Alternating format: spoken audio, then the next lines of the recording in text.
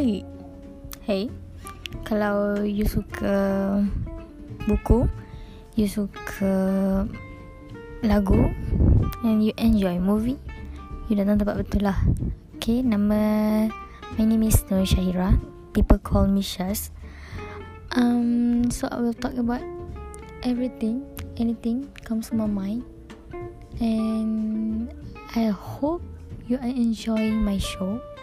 This is a very fun show, so korang tak payahlah macam anggap benda ni serious, and everything yang aku cakap adalah opinion aku and tak relate dengan siapa-siapa, tak affiliated with anyone, just me and myself. Okay, thank you.